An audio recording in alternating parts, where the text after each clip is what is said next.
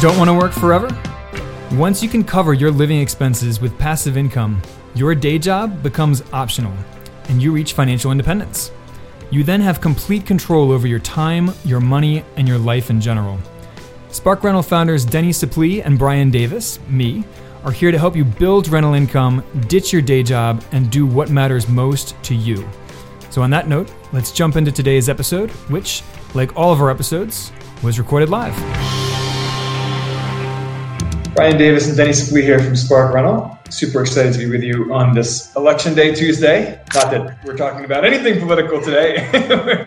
Nada. We figure that you're probably sick of hearing about the election. We're certainly sick of hearing, people's political opinions being, thrown like grenades at each other. That's a good way to put it. Yeah, all right. So today we are focusing on the basics, getting back to the fundamentals here. We're talking all about real estate contingencies in your sales offer contracts. So last week, Denny talked on a slightly related note about whether it makes sense for you to get your real estate license if you're an investor.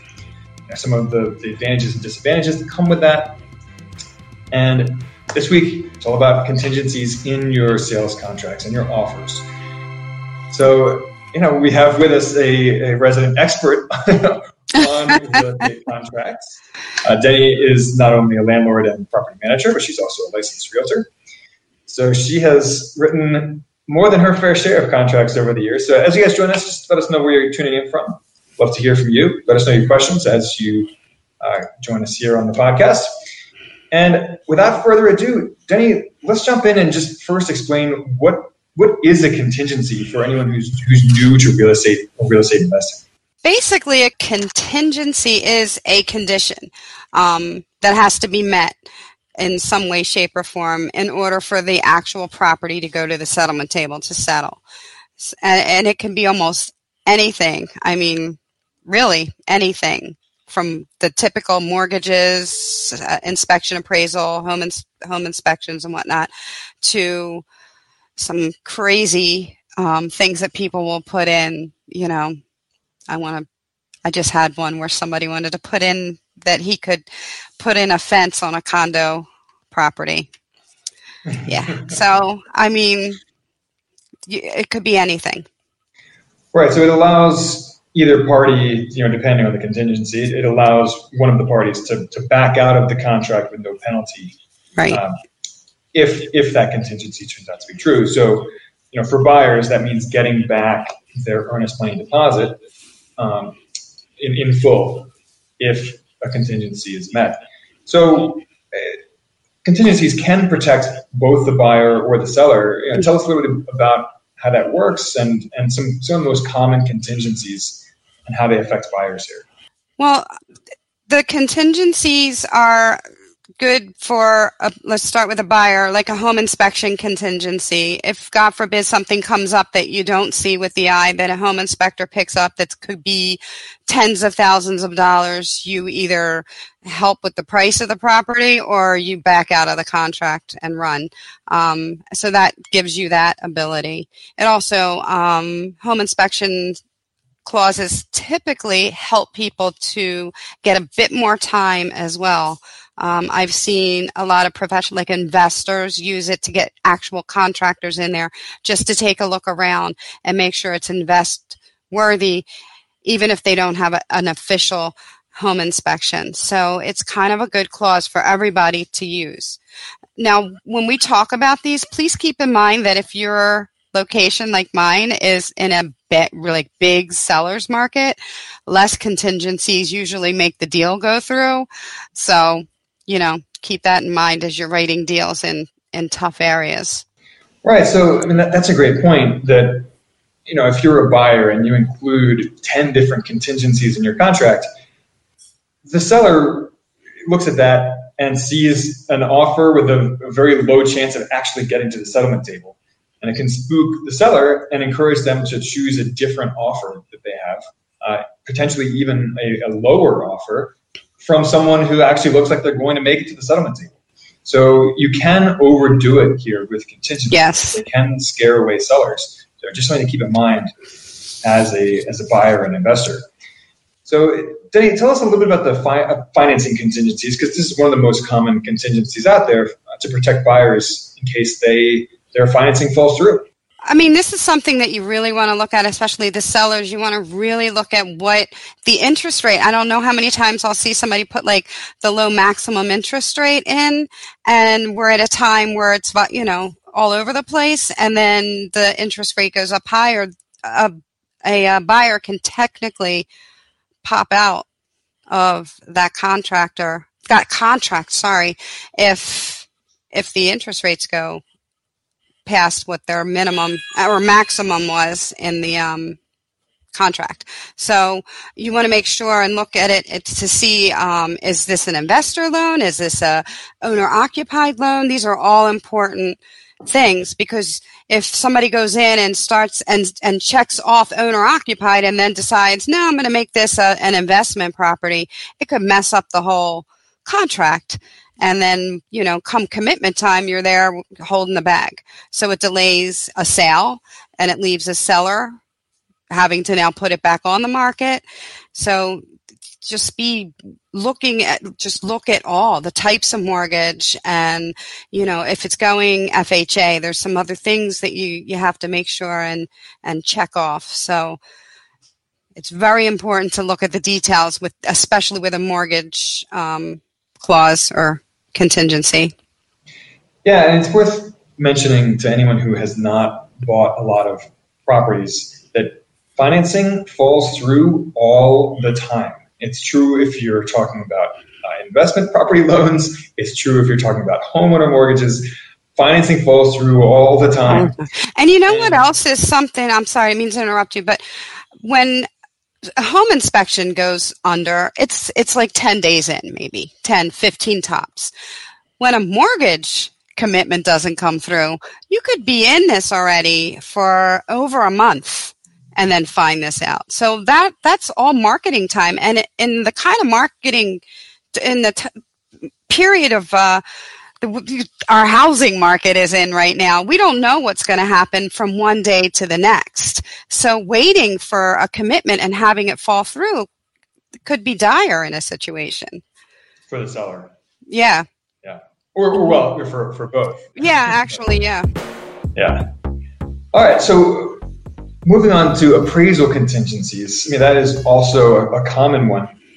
So first of all, tell us what an appraisal contingency is, and then I've got a follow-up question about whether it's even worth including one. But start with explaining exactly what an appraisal contingency is here. An appraisal contingency is usually when you have somebody come out, and a professional appraiser, not just like a realtor coming out and comping it out, and they give an opinion of price on the property. And most often this is done when there is some type of financing involved. And go ahead. No, I was just going to comment that lenders all require an appraisal. Mm-hmm. Whether you're looking at a hard money lender or a conventional homeowner loan, they all require an appraisal no matter what. Absolutely. And they want to protect their investments. So. Well, right, and they need to know that the property they're lending money against is actually worth the purchase price. So if the appraisal comes in underneath the purchase price, then the lender will, instead of basing their loan on the purchase price, they'll base it on the appraisal amount, which means that the buyer has to cough up more money for the down payment. Or lower the price, either way. It's right. And right now, with bidding wars and stuff, I'm seeing properties going for 15% more than the asking, and a lot of them aren't appraising. So, got to be careful. Yeah. Well, especially when you bid over the asking price, you do run the risk the property will not appraise. So, my question to you, Denny, is it worth including a separate appraisal contingency in your contract offers if you're already including a financing contingency, which covers the broader issue of your financing falling through? I think it does for several reasons. I mean, if an appraisal if a loan falls through because the appraisal is not meeting the mark, that's one thing. But if the actual sale price, I don't know how I'm going to explain this so I can get it right here. If the loan purchase amount meets the appraisal amount, but the actual sale price doesn't. You have to think long term. You know, in markets and everything else, is this property going to keep its value? Not that any of us know that, but if it's already a bloated price, and you know what I mean? I'm not explaining it right, guys, and I'm sorry, but I do. I do believe up to become upside down on your yes on your property. See, I knew he would do that. I put a separate appraisal contingency in all my contracts. I think it is important. Okay. All right. Well, so Denny, what are some other common contingencies that buyers and sellers should be aware of? Well, there is title. You don't want to just blow past that. A lot of times, I mean, with commercial properties, a little bit different, but I had that when I owned a bar and we sold the property, and the people before us, there was a mark against it for a bill that they owed. And so our money went in escrow until that could be taken care of by those people, which means finding them and the whole 9 yards. So it's very important to have a contingency surrounding the title. You want to make sure it's clear. Home sale contingencies, I don't like them, but they're necessary, and they, and that yes, it is. And basically that means if your buyer doesn't sell his home, the deal goes, and in a time like this where there's more buyers than sellers, is it worth going through that? Because the bottom line is deals fall through on both ends. So why take that chance again? Now, if we were in a different market, then I might think, okay, then you might want to do that.